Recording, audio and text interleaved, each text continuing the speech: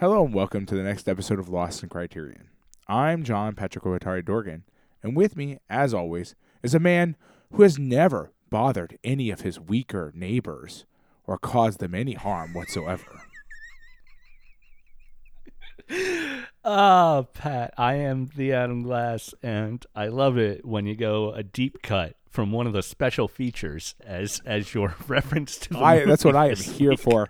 That's the only thing those things are ever useful for, is just to make the intro to this incomprehensible. It's great. It's great. I love it. Thank you so much for that. And it's true. I don't even know my neighbors' names. Well, at least it's accurate on your part. At least you're not a man who wants to undo all of European civilization.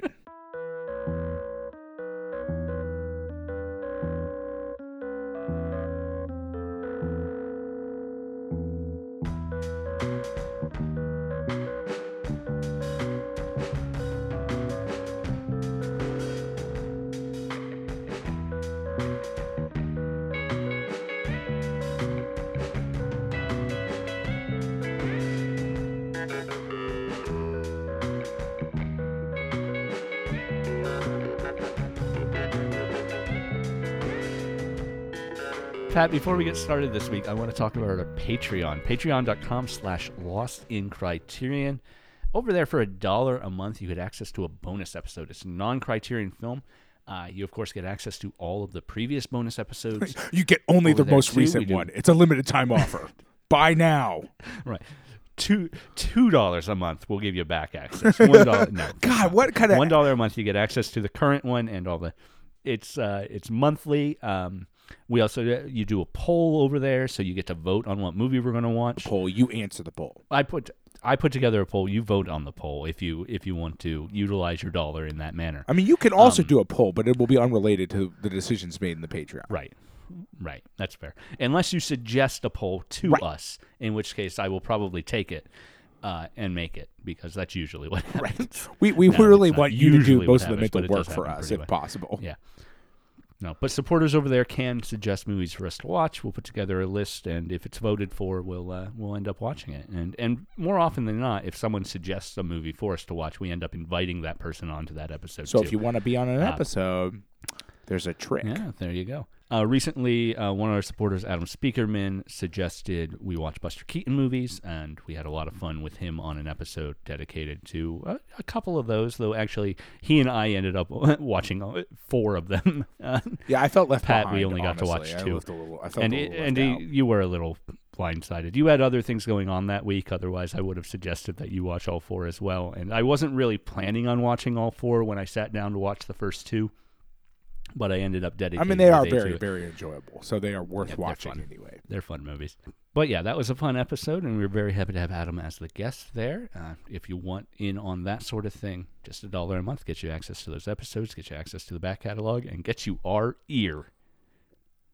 If you want to, But not whisper. the physical object. You get the sort of Yeah, we're not going to metaphorical- send you our ear. That would I mean, that is a Patreon tier. It's higher than the random stuff from my house tier. that's the $1 a month tier for What a is the little big ear extra tier? $5 a month. Sorry, Yes, the ear tier. it's $1 a month. It's highly recommended. Yeah, for a little extra each month, $5 a month. We like to thank those people on air, which is really expertly formatted because it makes us look reasonable to have a midpoint between the $1 and the $10 even though no one's doing the $5 I mean, at some right point, now. everybody realized the $10 tier is a much better value than the $5 tier because Yeah. you get a physical object out of it. Yeah, and the $10 tier is really great, and I'm really happy with it. And I'm glad that people are supporting us at that level, and I'm glad people are choosing to go for that. The $10 is something that's really special and I really love. Pat makes a piece of art based on one of the movies we've watched recently, and I get that printed up on a postcard, write a little personalized note, and mail that off. Though this past month, I will admit, everybody's notes were variations on the same theme this past month because it was what was on my mind. Right. When I was Well, yeah. writing I figured they're all good. I assumed. Yeah. I don't get copies of these because I can't afford our Yeah. $10 tier. And so, but I always assume that the letters are pretty much like what's in the sort of zeitgeist around Adam. So Yeah. My personal zeitgeist. I don't think it qualifies as a zeitgeist if it's just. Well, me, I but- said the zeitgeist around, because like Yeah. zeitgeist I always have felt is again also a bit of a misnomer, because like there's more than one zeitgeist. Like, let's be clear here. That's like fair. That's fair. it's very like ethnocentric. I think in most people's conception, the zeitgeist. Well, I mean, maybe that's not what people are talking about somewhere else. That's fine. At that $10 a month and above, we also like to thank those people on air. So thank you so much to Michael McGrath, Christopher Otto, Charlie Mueller, Patrick Yako, Jonathan Hape, Jason Westhaver, and Adam Speakerman for your $10 and above supports. Pat, this week we are talking about a very interesting film in visual effects history. Yeah. And a kids movie. Yeah. I feel like I want to teach my kids about brownface. Very few characters are actually in brownface. All right. That's fair. Ideological brownface, I get. Yeah. Yeah, I sure, mean, that's- I guess, that's fair. yeah, that's But- true, I guess. Yeah, but actual makeup, no.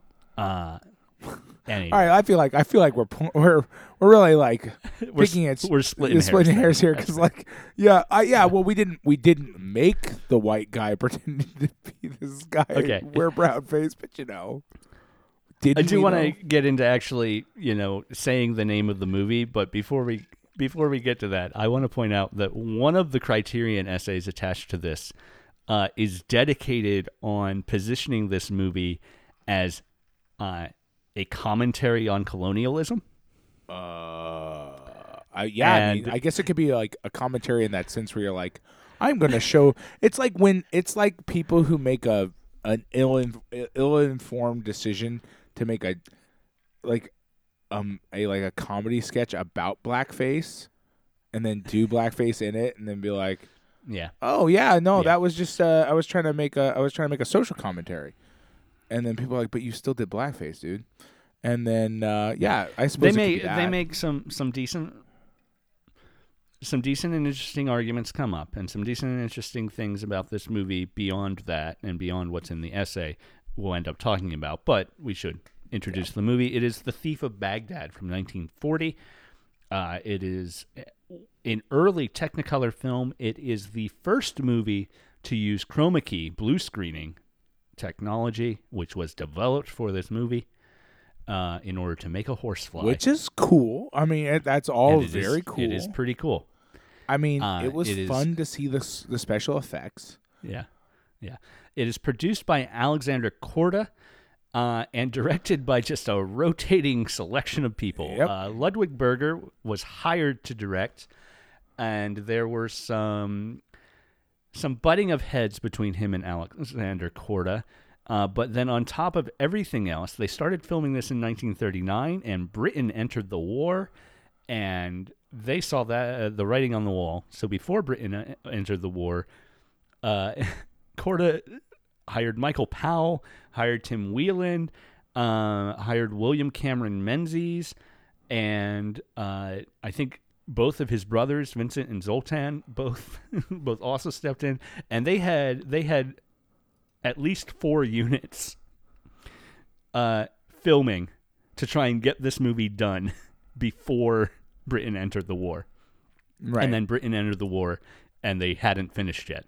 So, an interesting thing that happened here is, one, they went on a hiatus when Britain entered the war, and they made Korda and Powell were hired by the British government to make a movie called The Lion Has Wings, a British propaganda film that Pat made reference to in the introduction, because it is also on the DVD here, and we'll end up talking a little bit about it, I'm sure.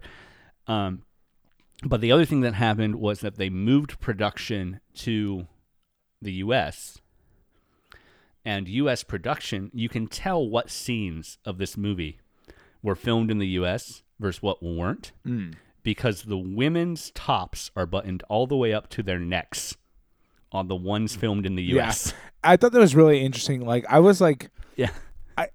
it is interesting that you tell me that, because that was actually a thing I did notice, and I was like, what is going Yes. on here with the costuming? Like, This is Yeah. all over the map.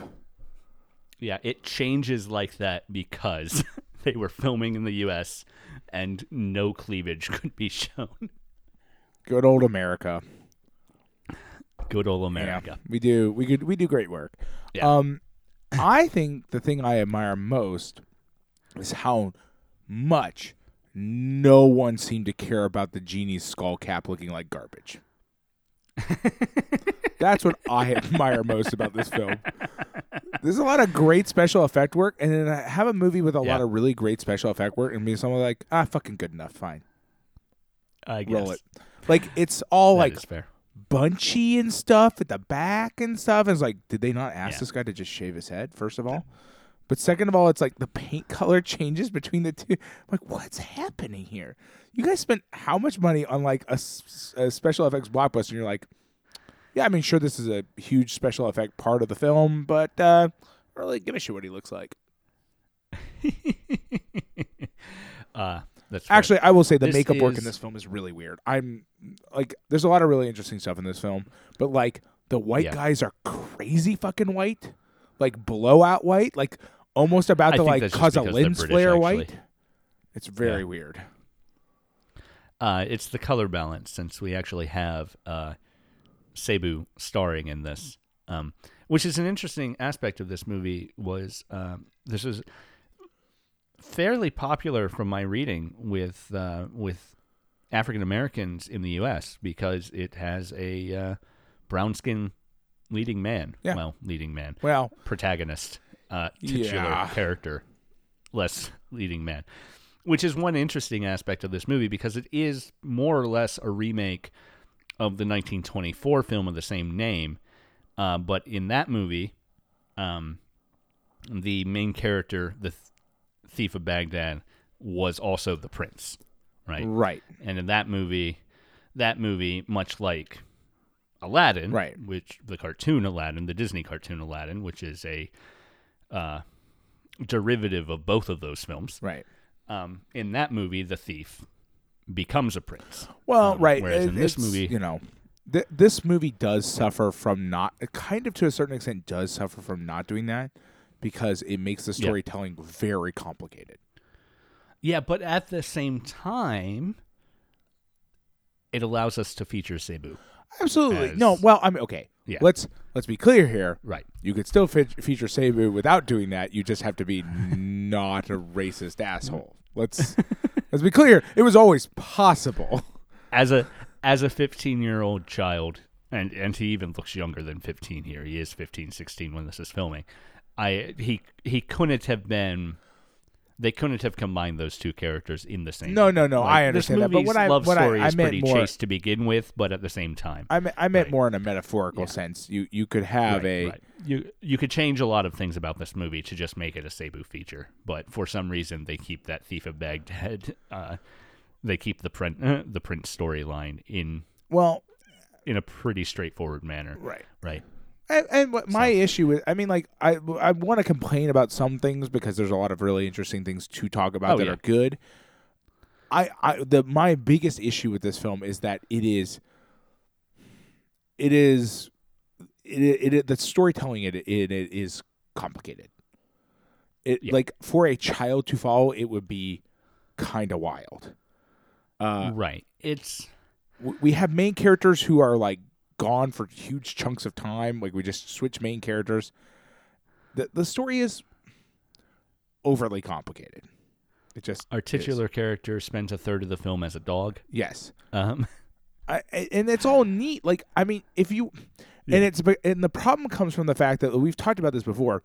Movie storytelling and storytelling are not the same thing. The things you can do in a work of written fiction far exceed what you can show on screen and have people understand what the hell is going on.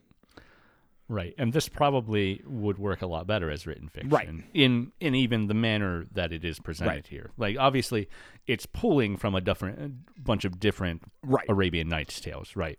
So it's a synthesis of that Right. to begin with. But But I feel like in their desire to pull from those tales, they were, to a certain extent, trying to leave that literary feel in it. yeah. And that gets confusing sometimes. Not Yeah. bad, just confusing. Combine that with the fact that the result of trying to get so much in is that the movie kind of moves at a breakneck pace. Yeah. 80% of the time you're like, holy shit, guys, calm down. Take a breath. Like, which again is why I describe this as a kid's adventure film. Like, right. Even to that extent, maybe a kid's not going to understand completely what's going on, but it's a lot of fun visuals. Absolutely. And I'm sure my kids watched the last distracted by 40 minutes of it, and they were pretty engrossed with it. It holds up in terms of like, it's always fascinating to me that special effects that like I would go, well, this is very good, but this is still very old. Kids don't give two shits about. Yeah. My kids are like, this is great. Yeah, we're here. The fact that sometimes the flying horse has a weird blue glow around it. It's magic, whatever. I don't care about that.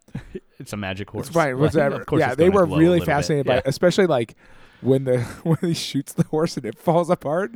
My Dylan was my youngest son was like really like wow. I was like okay it's great, pretty cool effect. It's really good.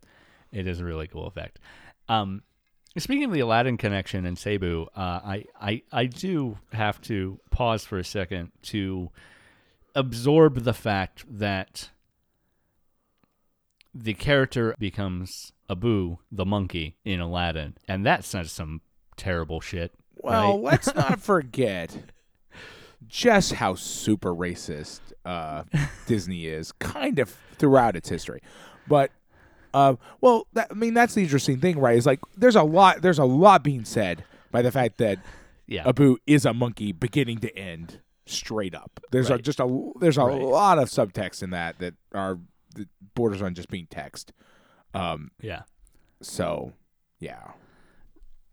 So, the essay in making a defense of this movie as a commentary on colonialism, and I hesitate to say anti-colonial as I describe it. Like I'm really wondering where this is going.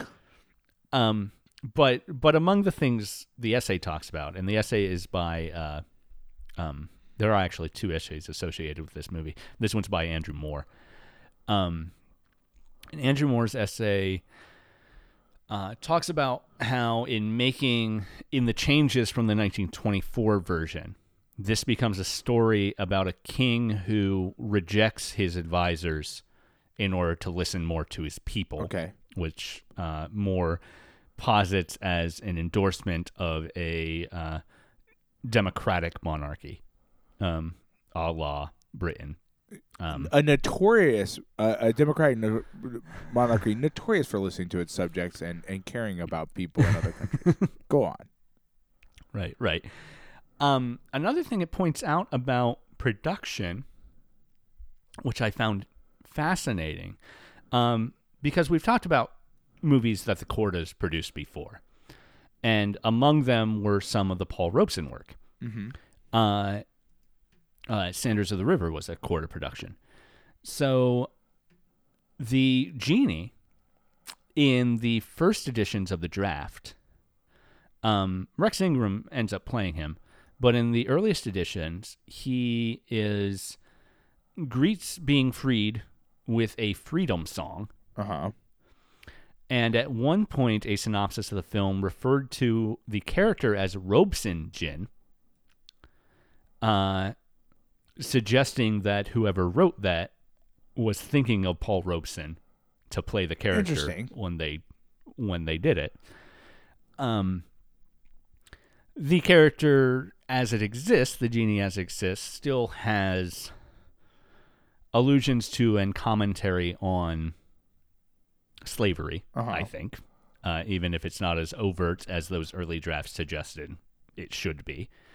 And we do have Rex Ingram playing a character who is freed, is the most powerful being in the movie. Right. And then is re-enslaved. Well, with the exception of the gods that I suppose meets later, but yeah. Yeah. That is fair. He does meet God. I momentarily forgot about that bit. And then but he is re-enslaved by and this is reading deeper than even Moore's essay read it. The idea that the Jinn is then re-enslaved by Sabu, who is himself a downtrodden character in the social hierarchy, right?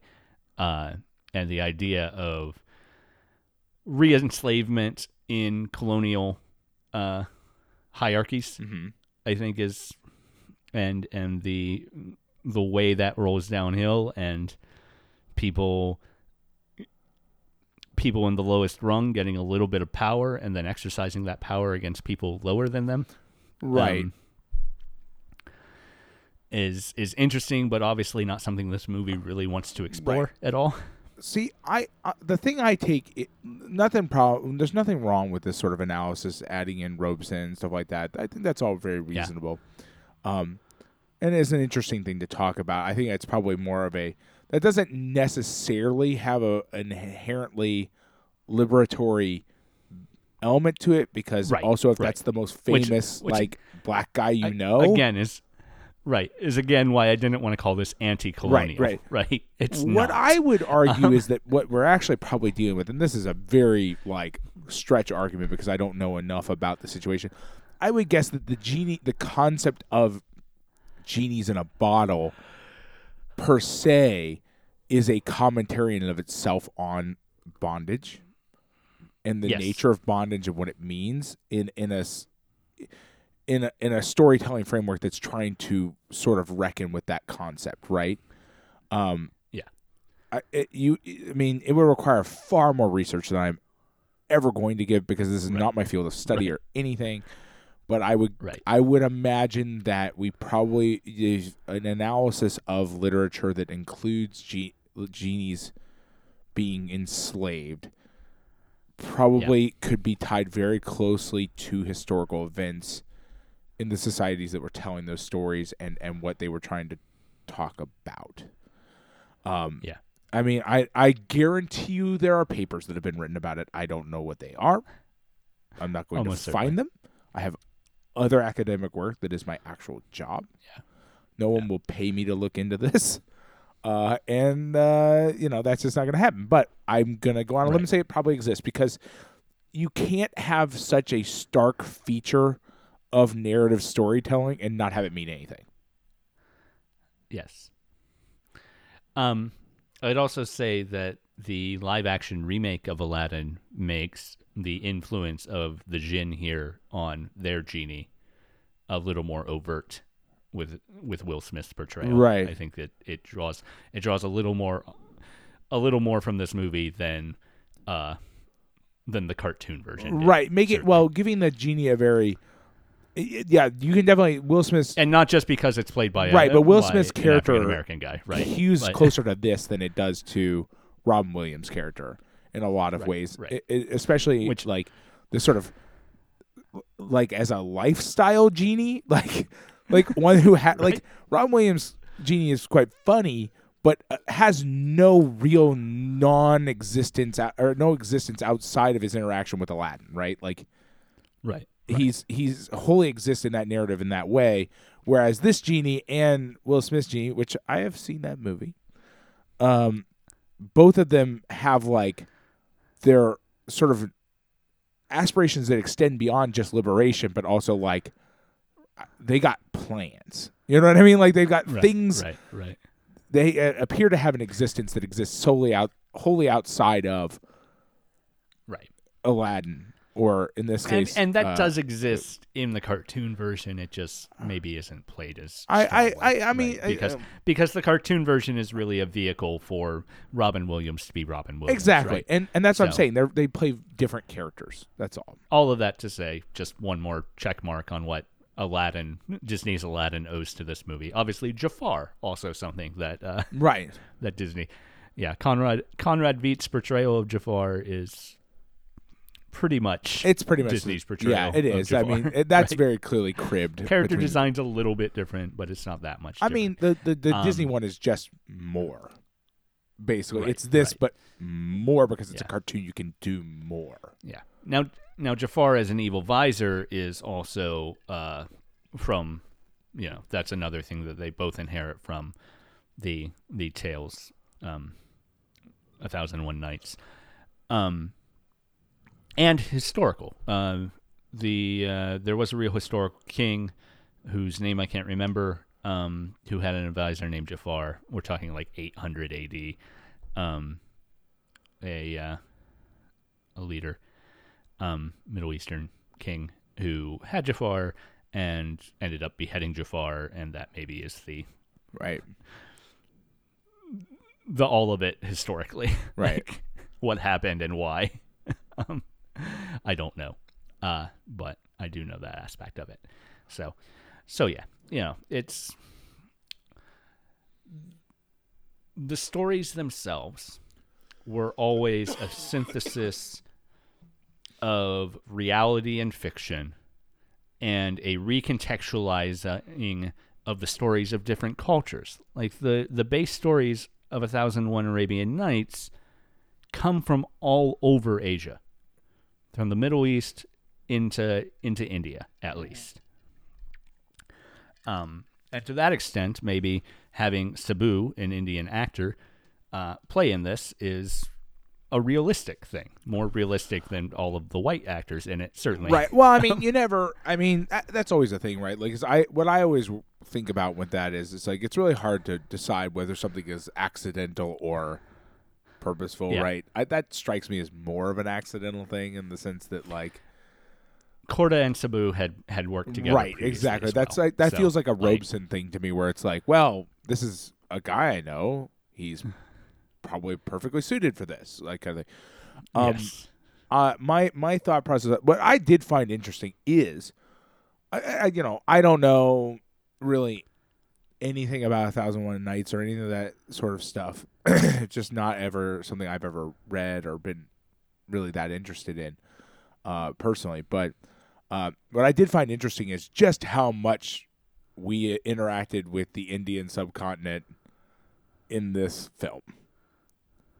Yeah. In the sense that we do find ourselves interacting with what, like, iconography that is very distinctly Indian. Right. A lot, which is Right. interesting, because that's not a thing that I've come to expect about films, specifically about, like, the Middle East or something like that. And it's just interesting. It's just an interesting thing that happens a lot in this movie. And I was like, oh, wow, okay. I don't know what this is saying, but it's interesting. Yeah. Like when Kali shows up. Yeah. Like that was a little weird. Pulled me out. Well, and again, I don't know enough to know, like, to make definitive statements, and I hesitate to make anything remotely definitive, for this film. But, like, yeah. there's a lot of what I have always understood to be Indian iconography, and yeah, Kali is a really specific, intense example, but it's not the first time in this film that sort of iconography shows up, which is really interesting. Right. Yeah. And it's that whole thing's use, because it's a mechanical woman and it's a mechanical sex bot in this children's adventure movie. Basically, yeah. Yeah. And then it murders the king. Yep. Yeah. Well, and the goddess that he gets the gem from is very clearly Indian iconography. At least is my understanding of it. It's very clearly Hindu iconography. Like, as far as I don't know, maybe that iconography also shows up in the Middle East. Probably, right? Maybe, but I don't know. I don't know enough about exactly, about which is that why I iconography hesitate to make definitive to statements. say. Right. Stick to my lane in but terms it is, of what I it know. Is, in any case, all of this together amounts to a vague orientalizing of this story that treats wide geographical areas as interchangeable. Right, and that's the concern, right? Is it right? And then we get into a discussion that is always a little bit fraught, which is it an intentional choice to talk about the interplay of these different cultures with each other throughout history? Or is it come from a place where you're like, well, it doesn't fucking matter? Well, I think there is a third choice there, is that the powers that be here, Korda in particular, I would think, this is really his production, maybe view this as educational to a certain extent. Not necessarily saying that Korda thinks he's being accurate to the culture, but that he's being respected to the culture by teaching British people about these areas. Yeah, right? maybe. Yeah. I think that is a... And again, I don't want to read too much into Korda's motivations here, and Moore's essay does plenty of that in a different realm. Right. That I don't know if really speak true to life either. One of the things that I think is also kind of is that when you talk about these areas that are being depicted, you're actually also talking about currently at that time British territories. Right. Which right. has a whole other element to aspect of it.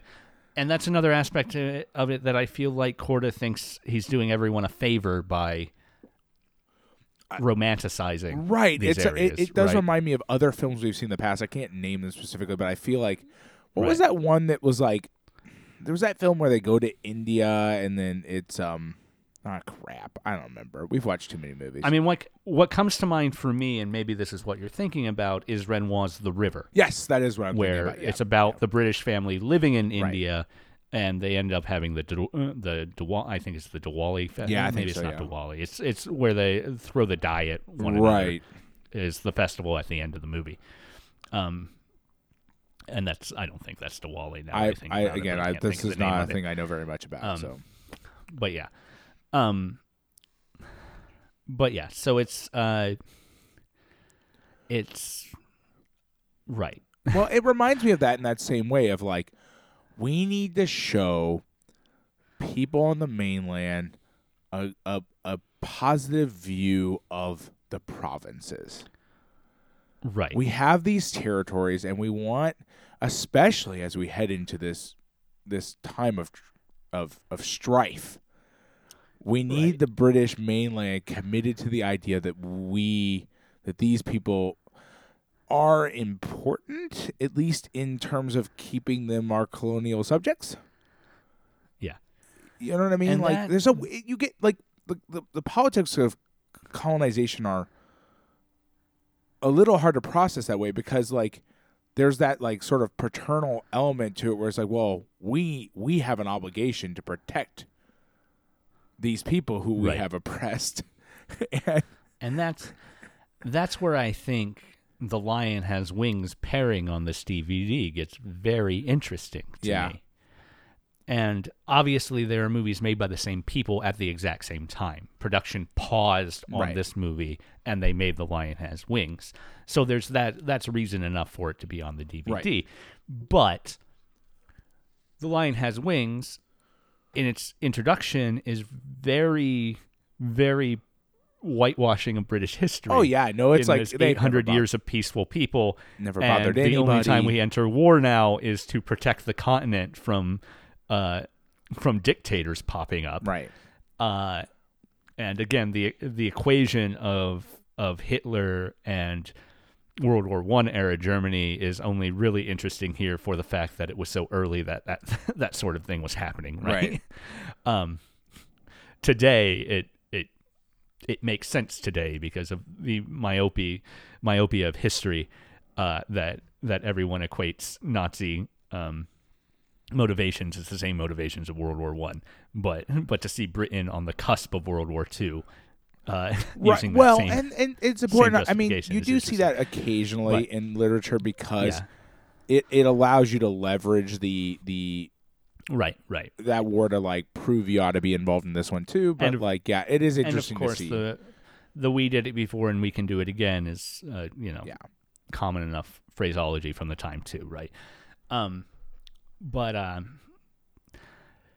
yeah, the movie The Lion Has Wings, also in that introductory portion, formats Britain as really having no imperial ambition. Oh at yeah, all no, ever Britain's throughout never its history. hardly ever gotten Right. off the island. Frankly, Right. it portrays Britain as this like Mr. Magoo-esque figure who just like haphazardly like protects the world while not really wanting to do anything.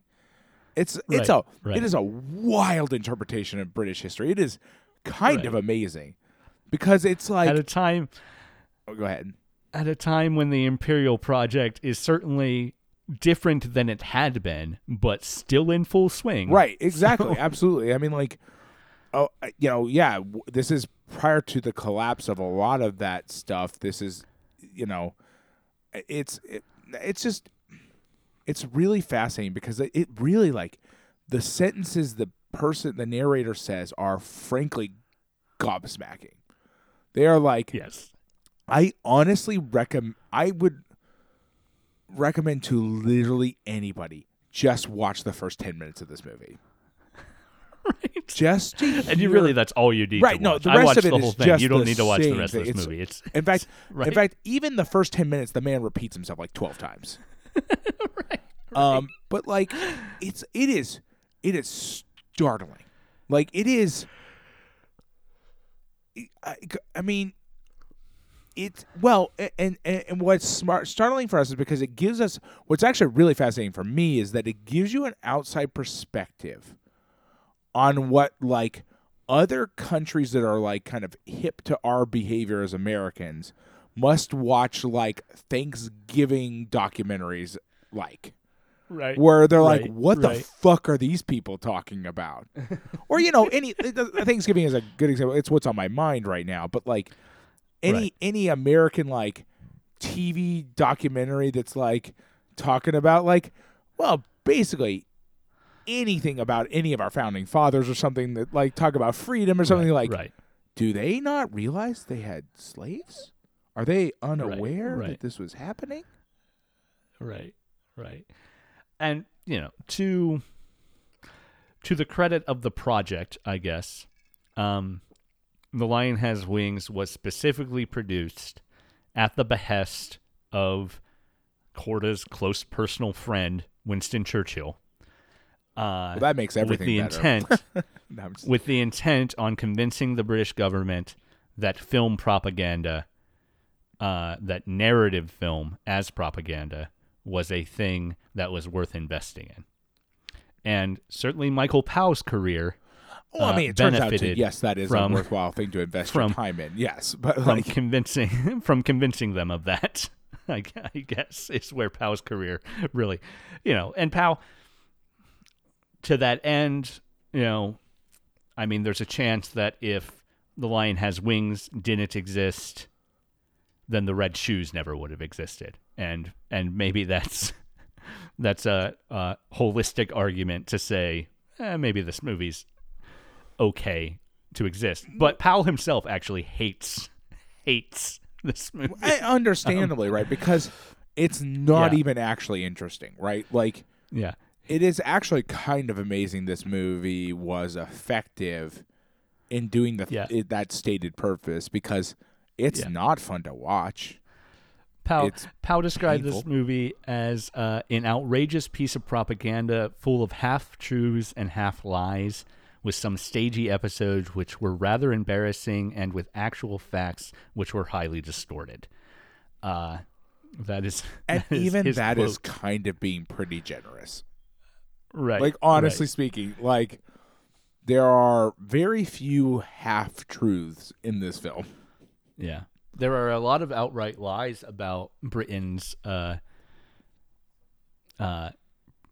position at the start of the war. Absolutely. Because it essentially states that they already have enough airplanes in production to make this war last 5 minutes. Oh, no. They're like, well, we learned in the last war that ammunition could be Yeah. a problem, so we now have enough ammunition to destroy the planet. Or it's like, it's not quite like that, but like it's like, all right. Yeah. Well, Yeah. but that kind of tracks, Things right? that because were obviously not true. right, but also track, frankly, right? though, that one's interesting. It's not true. I don't know if it's a lie per se, in the sense that let's see here. When did France fall? When was the Battle of France? I don't. Concurrently? Well, but production would have happened before the fall of France. Yeah. Right. The reason I bring that up is, I watched a fair number of World War II documentaries as a young man. I had the History Channel. That's essentially all the History Channel was when you and I were young. And my understanding has always been that France was fairly convinced they could stop the Germans as well. Like, a lot of people were under the impression that they were totally prepared to deal with this, and then were a little caught off guard. And it wouldn't surprise me that, like, even in making the film, they'd be like, "Oh yeah, the government assures us that we have plenty of ammunition to fight this war and have it be over in a day." Oh yeah, this was prior to the fall of France. Right. This was made. It was released in November of 1939, and it was made over the course of 8 weeks. Right, and France was invaded in May of started in 40. May of 1940. Yeah, my point is just that, like, while not true as it turns out, that's more probably short-sightedness than anything else. Yeah. A fair bit of propaganda mixed with short-sightedness and being like, "Oh yeah, we can handle the Germans. It's fine." Where you're like, where you're not convincing the government that, like, Germany is an existential threat as much as you're trying to convince them that, like, hey, let's just get in here, do this, and get it over with. Right. And it's public facing. And an interesting aspect of this is the one thing Britain had at the time to really brag about that would have absolutely placated the majority of fears of the general public, they couldn't mention, right? Even at the time. Right. Radar was still top secret. Right. And no one was allowed to know that it existed, let alone talk about it openly. Right. Exactly. So yeah, like they've got to placate the public by telling them things that aren't true, but mostly because they can't tell the actual truth that might actually placate the public. Right. Not that complete placation is really what they need to be after anyway, because Germany did a number on mainland Britain, right? Right. Well, and there was plenty. Right. Plenty of stuff going on there, and it really it's a matter of that, and then you want to, if your goal is to, like, and then if your goal is to sort of, like, really explain ideologically, like, this is why we have. I mean, they go into the whole, like, the whole intro is essentially the thesis statement of the film, being like, hey, these assholes are bad. They're doing all these things that we would never do because we're good people. We don't – they literally make the statement we don't – like, it's not exactly word for word, but it's essentially, I mean, we'd prefer not to kick their butts, but if we have to, we will. At the end of the movie, we've gone all through this storyline with the RAF fighter, Mr. Richardson, and they've gone on this bombing run, and he's back – and taking the afternoon off, walking by the river with his wife. And his wife reminds him, she gives a stirring speech while he's half asleep because he's so tired from his war efforts so far. She delivers to no one in particular a stirring speech that says we need to fight for what we believe in, truth and beauty and kindness. And, like, God. Start to finish, this is a very... It's a silly thing, right? Like, it is.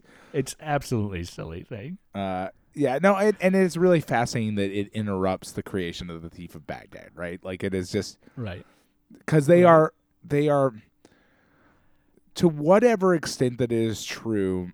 Part of what Britain's actions in World War II have to be about is a desire to maintain its colonial interests, right? Right.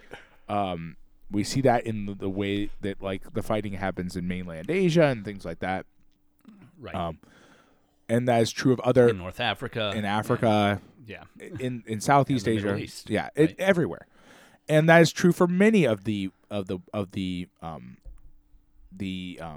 colonial powers, right? And it is interesting that the making of a movie justifying their participation in the war interrupts the making of a movie that, as far as you and I have sort of talked about so far, is a sort of,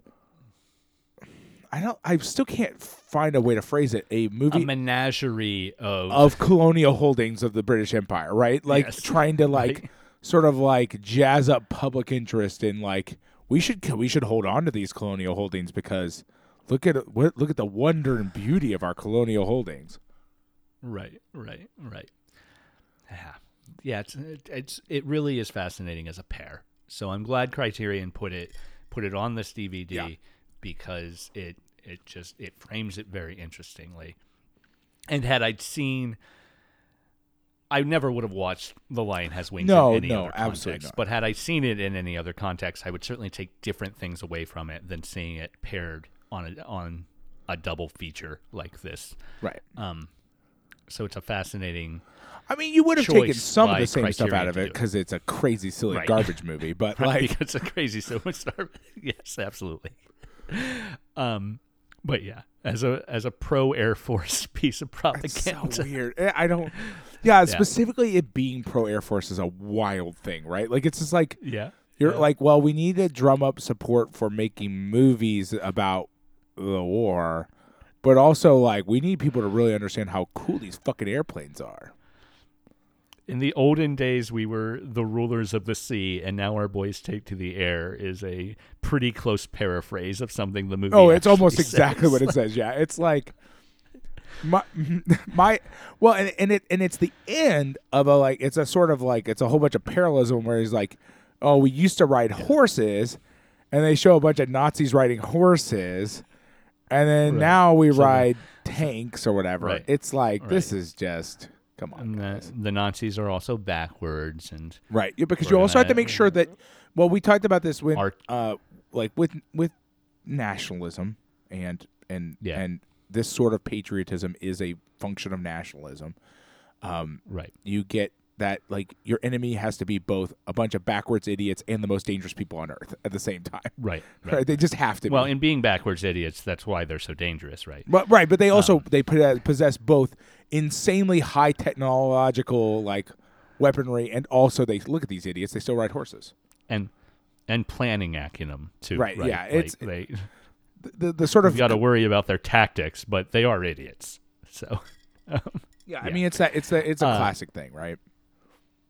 if only part of the British technological advantage was a 6-star murder sex bot who could have taken out old Hitler. Right, lure Hitler into its cold mechanical death embrace, Yeah. and then stab it as slow as humanly possible. It's like it is the Right. the log. It's like is she gonna like? I know it was for dramatic effect, but because of the way the movie is kind of paced, it feels very slow compared to the way the movie moves. So it's like, boy, this is taking a very long time. And also because it's a 5-minute dance sequence of a character who can't stand up. Right, exactly. Well, yeah. you know, there are limitations to having 3 other people behind you, right? Right. But yeah, no, it's a fascinating thing, right? Like it's a dance sequence. His guards seem to be totally nonplussed by the entire experience. There's literally one visible in that scene, which drove me Right. kind of crazy. There was a guard standing like across the room, out of focus, watching him be murdered by a sex bot. Yes, as soon as the Sultan dies, Jafar's just in power. Even though this isn't even like their Sultan. Jafar is not the visor of the Sultan. Not the He's- not the this vizier isn't of that Baghdad, sultan, right? And also, yeah, and even if he were not in the line of succession, as far as I can tell, Right. I guess by that point, maybe he's technically married to the princess, so maybe he is. I don't know. maybe, Anyway, but it's like very she ran weird. away before the wedding. I don't know. Yeah. She ran away in like, yeah, no, it's like, oh But man, but on the sex bot, getting back to the special effects in this movie, getting you back know, to sex we've talked about bots. we've talked about the blue screen bit, and that's very fascinating. And there's a really great sort of it's not an actual documentary on their process, but a like 3-minute video on a recreation of the process of how they did the blue oh, screening that's interesting. then, I didn't see that. which is it's really fascinating because it involves essentially rerunning the film through the film dryer like 3 different times, 3 different sets of film, one to black out the horse, and then one to superimpose the horse onto the other screen, and then one to put the horse back in onto that black space. Interesting. Very interesting. But another thing this movie uses is just a combination practical effects that are, matte paintings for backgrounds. I mean, the matte paintings are gorgeous. I'm a big matte painting fan, and these are very, very lovely. And there's also a thing they do called hanging miniature, which is essentially a model of the top part of the backdrop. Really interesting technique, right? Where you hang the miniature over the backdrop, and then it gives you a sense of depth and things like that. Right. Right. And another thing, and they actually borrow that from the 1924 version as well. Well, I mean, it is an established filmmaking technique, right? But yeah, and a very interesting thing that sort of allows them to do then is that when the magic carpet is flying, they drop shadow onto the minuets of the buildings, right? And it allows them to pass things through different layers of it and stuff. It's a really neat technique. I mean, it's very fascinating, and I really think the flying carpet here is just really great. Yeah. So one of the impetuses for The Lion Has Wings was an RAF guy watching them set up some of the flying carpet effects, and he says, "Oh, you want to see some real flying?" And hey, bub, it's very dumb. You want to see some real flying?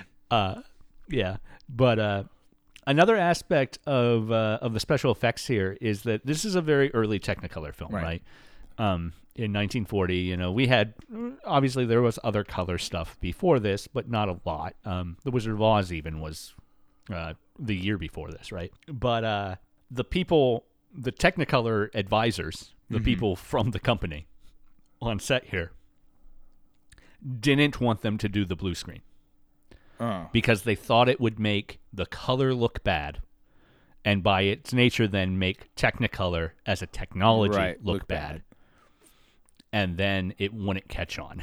Interesting. So it was still early enough in the existence of Technicolor. Like, oh man, we could fuck this up. People would just watch black and white forever. Right. The company was just scared that would happen if the blue screening didn't work out. So somehow they convinced them to let them try it. And to be fair, I mean, to be fair to those Technicolor workers, if you were to compare the Technicolor in this to the Technicolor in Wizard of Oz, this is not as good. Like, just straight up, unavoidably, it's good. It's pretty, but the colors are not up to par with the Wizard of Oz, which has kind of startling Technicolor. Like is right. And that's and as part of that I feel is an interesting choice here too, because a lot like the blueness of the city of Baghdad in the background is this washed out pastel like storybook dream that I think works through the atmosphere of the film very well. But you're right to say it's not as vibrant as other Technicolor films. I mean, and the problem is that you do get something like, for example, The Wizard of Oz to compare it to, and like the Emerald City in The Wizard of Oz is fucking shocking. Right. And that is a cartoon essentially. It is a But and what I think other than the colors not being as vibrant, which isn't necessarily a bad thing, but the problem is the nature of Technicolor anyway, in my experience, has always been that it does produce sort of cartoony colors. Right. And so, something like Wizard of Oz embraces that and runs with it and says, well, this is the kind of color we get out of this. This works here. This one wants to marry that sort of washed out version of that cartoony color with foregrounds that are not cartoony in the same way. Right. And that slight dissonance there does make the foreground seem a little bit like, for example, right in the early part of the film where he's the blind man preaching on the side of the street, there's a slight disconnect between that background, the background which is Right. lovely. It's beautifully painted. It is a lovely matte painting. It's very clearly a matte painting. It is very cartoon storybooky. But then the foreground doesn't feel like that. The foreground feels like, even though I don't think it's shot on location or anything like that, feels like somebody wanted it to feel like it was like an actual street, which doesn't vibe well with a fairy tale background perfectly. Right. And while it's the same background characters in the scenes with our main character and the crowd reaction shots, Right. a lot of those crowd reaction shots really feel like they could just be pulled from a documentary about They the Middle do, East. and right? yeah, they do. They Of just had a random people laughing, right? they do. It's like, wow, you guys found a lot of stock footage of A day in the bazaar, right. And Yeah. and even if that's not what they are, that doesn't change the fact that that's what they feel like. And part of it is because they're Right, tight close-ups, which is like kind of awkward in this scenario where it's like, why did you do it Right. as a tight close-up? That, like, we have no It context for feels where like this it's person is shot sitting. with a telephoto lens from Right. you know, It's like 100 well- yards away for some well- reason. I mean, somebody shot this Technicolor like anthropology documentary, and we just cribbed it out of that. Done. Right. Another aspect of the Technicolor people being reticent on this, though, is, Technicolor shoots on red, blue, green Yep. primary color filming. So to do the blue screen, you kind of just lose the entire blue spectrum, Right. Because you lose the blue. Well, and Which is they've got techniques to work around it, I'm sure, because they're going to Right. like then relayer it back over and stuff because they have the Right, background right. without that on there. But I'm sure that they were probably actually right. Like, I mean, I'm sure that is part of why the colors are kind of weird in this movie. I'm sure that's part of why, like, in an overall sort of standpoint, like, as I talked about, for example, with the genie, like, some of the colors are just like, what's happening here? Like, what are we doing here? And I do think the genie is another phenomenal use of all those effects. No, too. the effects are very cool. by and large. It's just like the Right? makeup is like, The makeup work is a little not great. Yeah, when and- it gets down to it. and right? we do find that in other people who are painted head to toe. Like the sex robot is painted head to toe, right. and the colors a bit. It's not like would not be, and I'm sure it's just a function of the Technicolor not working the way it's supposed to. Essentially, is an Right. odd choice. It's like that's not a color that anybody wants to look at. Yeah, and the green men in the air temple, Right. where he goes to get the seeing stone. Yeah, it's all. There's a lot of silly. Get the things. spider, and the spider. The spider is also The spider is great. The spider's All right, awesome. the spider is amazing, and legitimately, like I could see myself being scared of that. Oh as a kid. no! As a child, I would have been terrified. I am. Oh, yeah. I feel like there should be warning. I do not have arachnophobia, but I Yeah. often feel like, man, this movie should come with like a special thing Right. where it's like this isn't just a spider being in the film. It's like this is a spider is in the film. and such a weird self-defeating trap that spider exists in. No. Because below the spider web is a hole that leads directly to a giant Killer octopus. Yeah. Yeah, I mean, So if you manage to fall out of the spider web, you're dead anyway. Not just from the fall, but you also be et. Right. But then we get. I really wish the movie had spent a little more time on a Harryhausen style fight between the spider and the octopus. To be honest. yeah, that would have been cool. Yeah, it's but just get Harryhausen wasn't doing the super effects here, slow, so- like stop motiony, and that'd be fun. Yeah. Yeah. No, I mean it's the spider as a practical effect is really neat. Like he's some pretty neat puppetry going on there, and I mean there's a lot of neat effects in this film. It does feel like in a lot of ways like the film is in some ways just an excuse to show off all the cool effects they came up with, Right. which is And not a bad thing. Not per to the se. extent of, say, maybe some of that Harryhausen work. Right. But yeah, it is. It is, which is interesting because this wasn't like a movie designed to showcase this blue screen technique someone came up with. Right. Like the blue screen was developed for the movie, not the other way around. Right. So it's not a proof of concept, or not designed to be a proof of concept in that regard, right? Right. I think it's one of those things though, like where like I think it might to a certain extent be some George Lucasing, where it's like I had this idea and then I realized all this really cool shit I could do. Right. And luckily it doesn't really get too out of hand in this film. It doesn't like take over the film, but it does give the film that feeling sometimes where you're like, well, are we just doing this because we can? Yeah. To bring this conversation then full circle, since we've been working our way back toward the beginning anyway by talking about the effects again, I will say I am very impressed with their decision to position Abu as the liberator, the prophesied liberator descending from the clouds, who is at first described in very Western Jesus-like interpretations, right, of a second coming. But yeah, Ahmed, of course, gets the girl because he's the white guy. He's got to get the girl. But Abu also gets what he wants in the end, right? He doesn't. I mean, there is that weird. Right? There's always and he goes on his adventure. There always is that weird, like. This is like. Have you ever eaten a dessert that has a little bit too much lard in it, and it leaves that film on your tongue? Yes. And I bring that up because, yeah, he does, but they can't let it just be like. How do I explain this? This movie.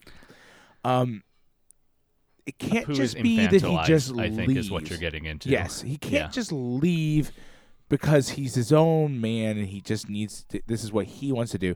He sneaks away because he's being threatened with school, which has that we just eke back into that noble savage. We just need to like just gonna get it right back in there. We're just gonna make sure that everybody knows that he doesn't want to fucking learn anything, despite being a dude who just flew a flying carpet and shot people with super arrows. We got to make sure that we all know that he's still just a childish person, and that childishness, while in this case is both his age and his attitude, the age thing is probably irrelevant to that interpretation of his behavior. Yeah. It has this weird rolling on effect of like, oh, these, people in this place do things like piracy because they're uneducated. Yeah. They're childish. They're uneducated. You get this sort of like, it just can't let well enough alone and be like, oh, he doesn't want to be the vizier. Like he could just be like, oh, actually, sir, no, I'm going to go off and explore the world. Like he could just, he doesn't have to sneak away when he's threatened with a school, is what I'm saying. And this is not the only time he's infantilized, but he is throughout the film as being this sort of like haphazard do-gooder who is like, and like that character archetype is already not one I like in general in films, but then when you apply it to a person who is a victim of your colonialization efforts, it gets weirder and more uncomfortable. And then the other character in the film is, because of Technicolor, the whitest human being on the planet. Like a vampire. He's literally at times the film can't find definition in his skin. So he is just a white figure with zero definition. It's so weird. It's just a function of it's just a function of a lot of, you get into that thing with the Polaroid color spectrum that they used for like skin tones, right? Especially early on, I'm sure that the people who designed Technicolor, number one, it probably didn't have as wide of a range of color spectrum as they would have liked it to have anyway. But they probably built it around testing it on white dudes, and then they wanted to show people who weren't white, and then it's like, well, it fucked up the whole white balance. We have no idea what's going on anymore. it's not an excuse so much as probably what happened. But either way, it is. He's like the king again at the end, and I will say to Moore's colonial interpretation of this, the idea that at the end our white king tries to impose education and civilization onto Abu, and he rejects it for self-determination, is good. Yeah, I mean, yeah, but in that very narrow reading of what's going on there. Right. Yeah. I agree. I mean, it is definitely an interpretation that one could have and one can have. Alternatively, though, because this is apparently what we do on this podcast, the alternative of that is he doesn't reject it for self-determination, but rejects it for ignorance. Because specifically, like, the reason I say that is because then you fit firmly into because he is infantilized. Yes, right. And so what you're left with is the reality of the matter. What you're left with is the colonialist perspective on those who he colonizes as being. We just keep trying to give them wisdom, and then they keep trying to shoot us all the time. Right. That's sort of like, we tried to help you, and you slapped our hand away. They keep rejecting civilization. Right, because when you assume that you are civilization, and then somebody doesn't want you, they are by nature of rejecting you, rejecting the concept of being civilized. Right. Which is what and also by is happening. By the nature of what's happening there, Abu is not just rejecting the education, he is rejecting community. Yeah, right? he's rejecting. He's going off to be himself, his lonely, his isolated. Well, self, he's going to go off to essentially, self. basically, kind of be a pirate. I mean, there's all kinds of. There's like layer upon layer. And if he wants to be a sailor, there is a community there, right? And they have that way line to Sinbad, so it suggests a well-crafted ship. But if he goes to be, Sinbad's first mate, I think in the Tales of Sinbad, that's a death sentence. So right, also true.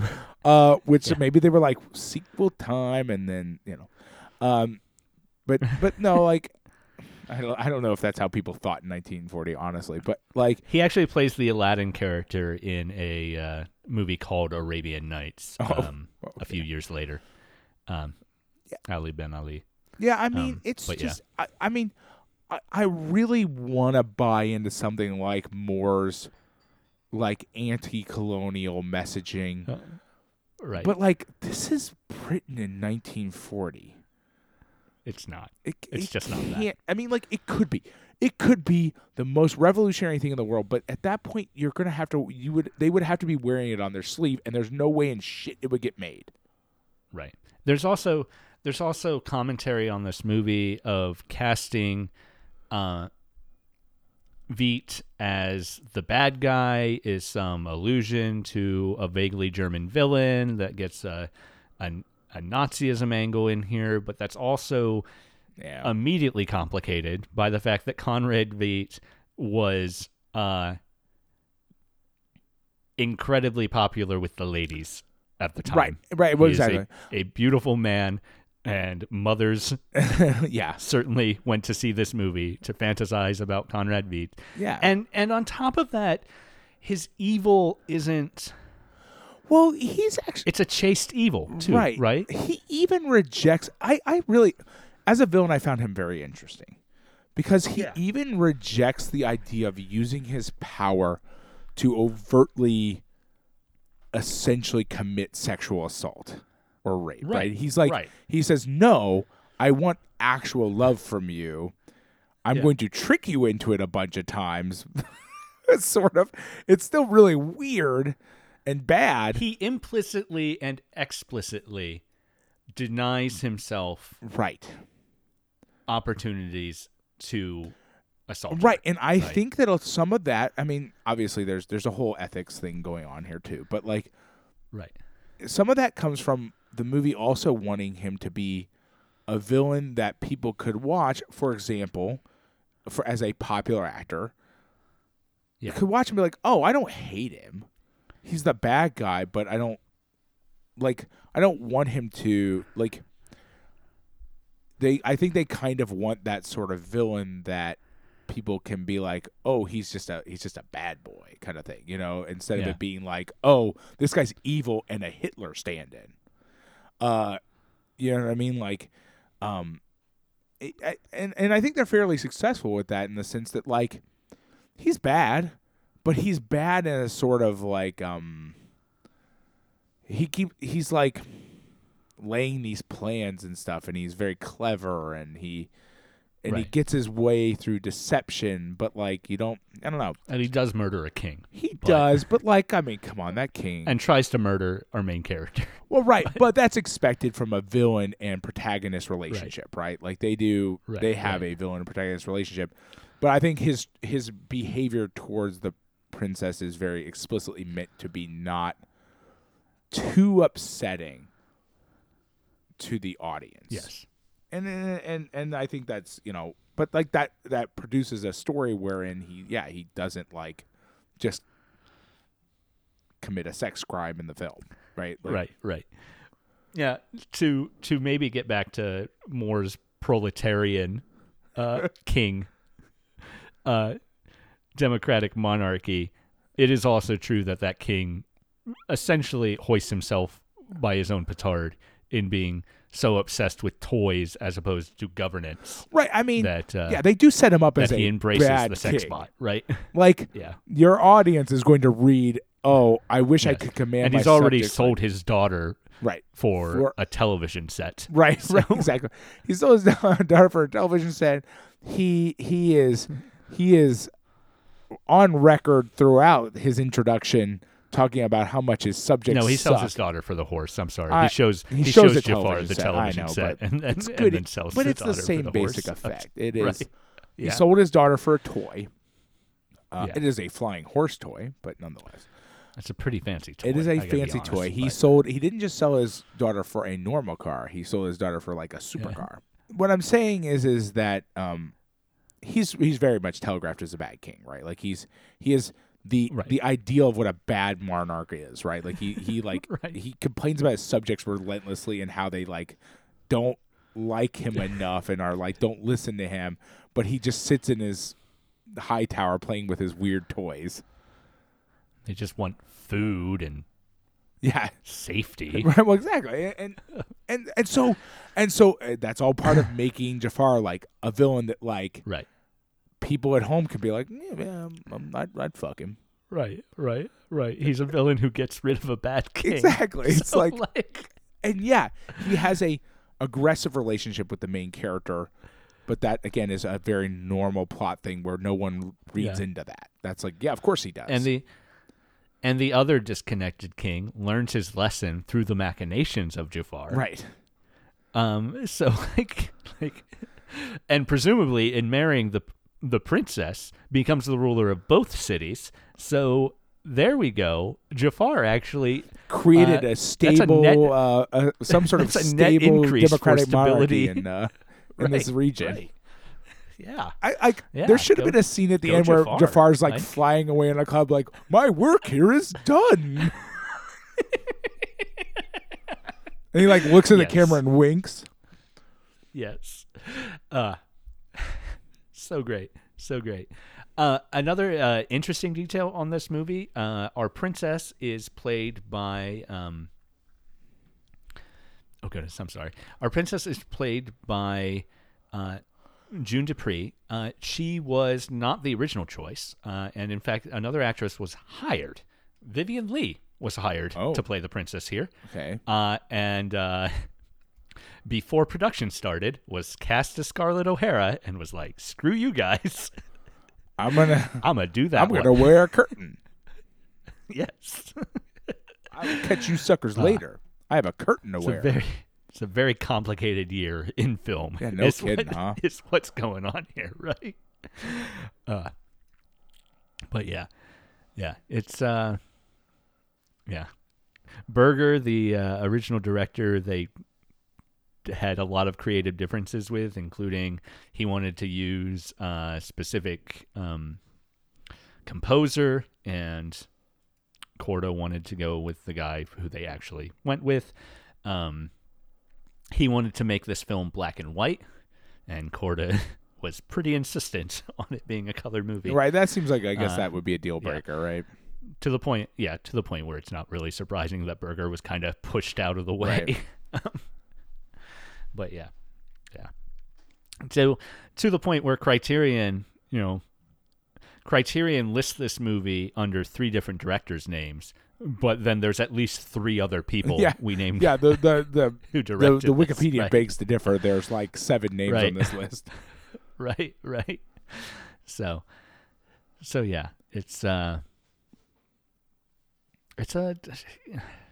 a lot of very fun things going on here.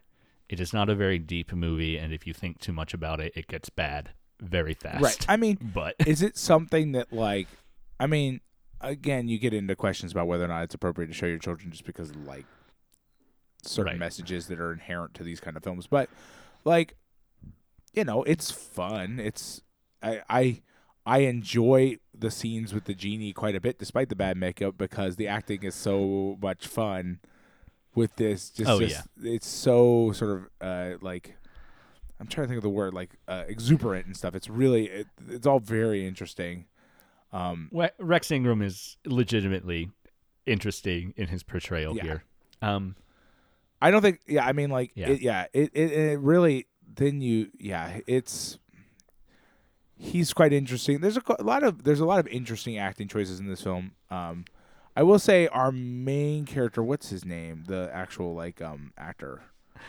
Ahmed is the character name. The actor's name, and I will forgive you for not knowing it. It is John Justin, and he was an unknown before this, and probably continues to be after. But don't think he did a lot. Well, he was films. in a good number of films.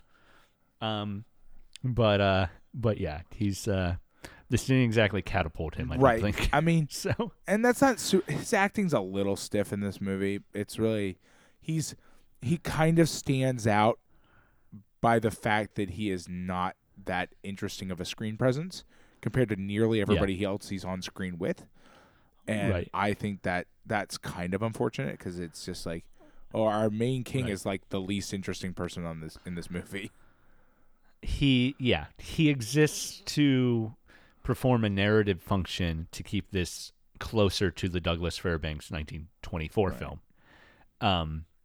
But Korda's out here, making a movie with his friends and people he's worked with already, right?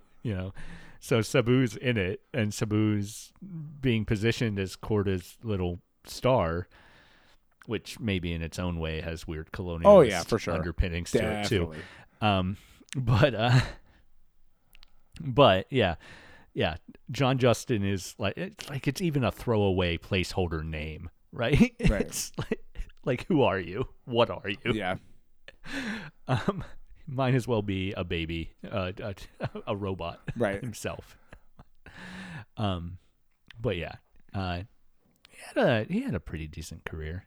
He's. I mean, he was in a 1978 movie based on Raymond Chandler's The Big Sleep, called The Big Sleep. There you go. A 78 Big Sleep. That seems either too early or too late. Yeah.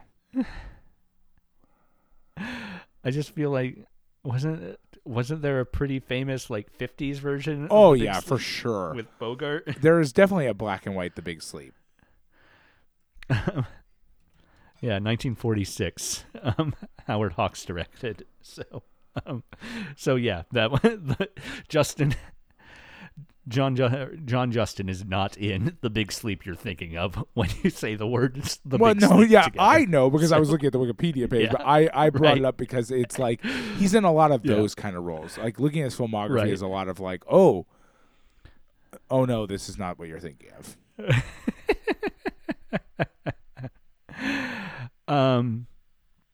He doesn't play Marlowe in that version of The Big Sleep. Oh my God! So wow. Well, this is getting very low tier here.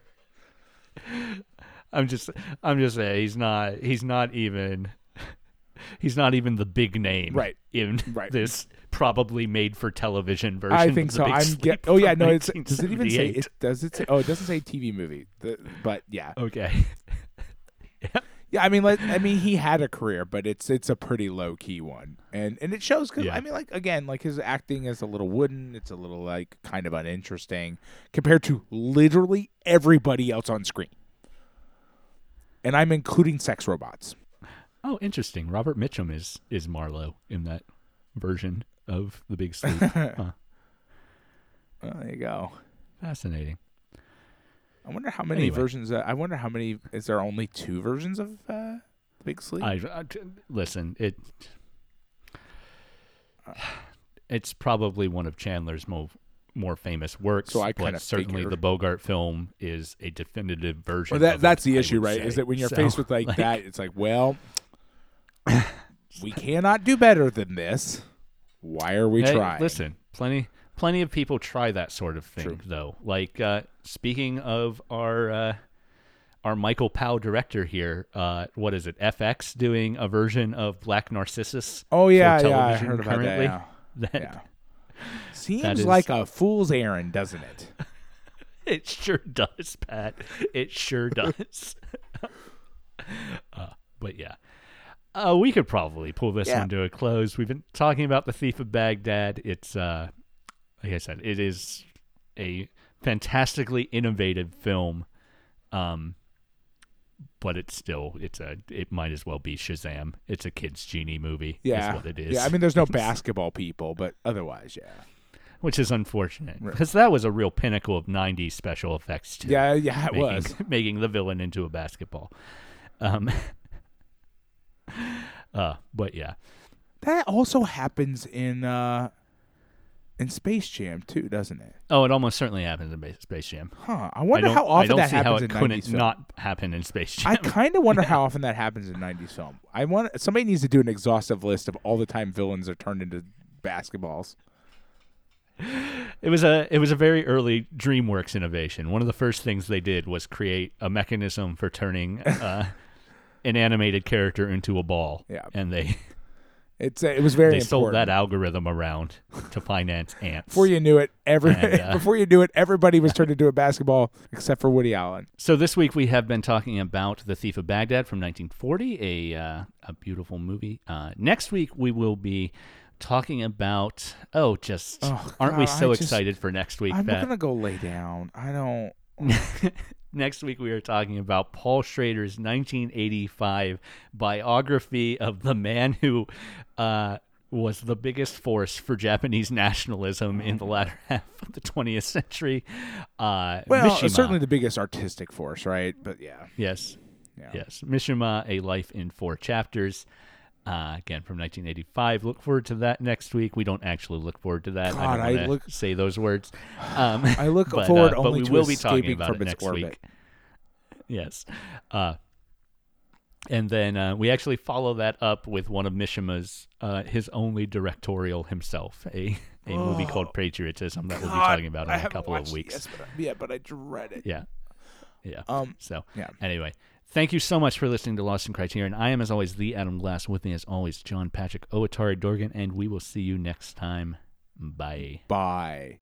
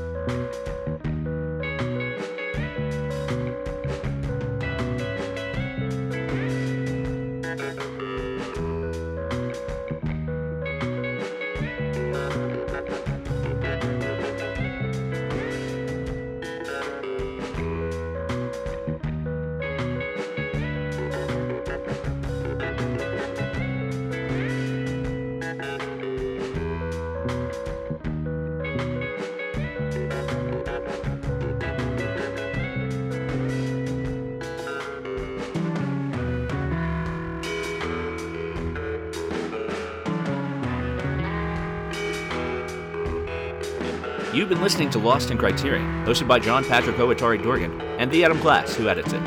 We're a production of with2brains.com. Jonathan Hape does the music. Check him out at jonathanhape.bandcamp.com. And hey, if you like us, why don't you give us a review on iTunes, like us on Facebook, and support us on Patreon. That's patreon.com/lostandcriterion. We'd appreciate it.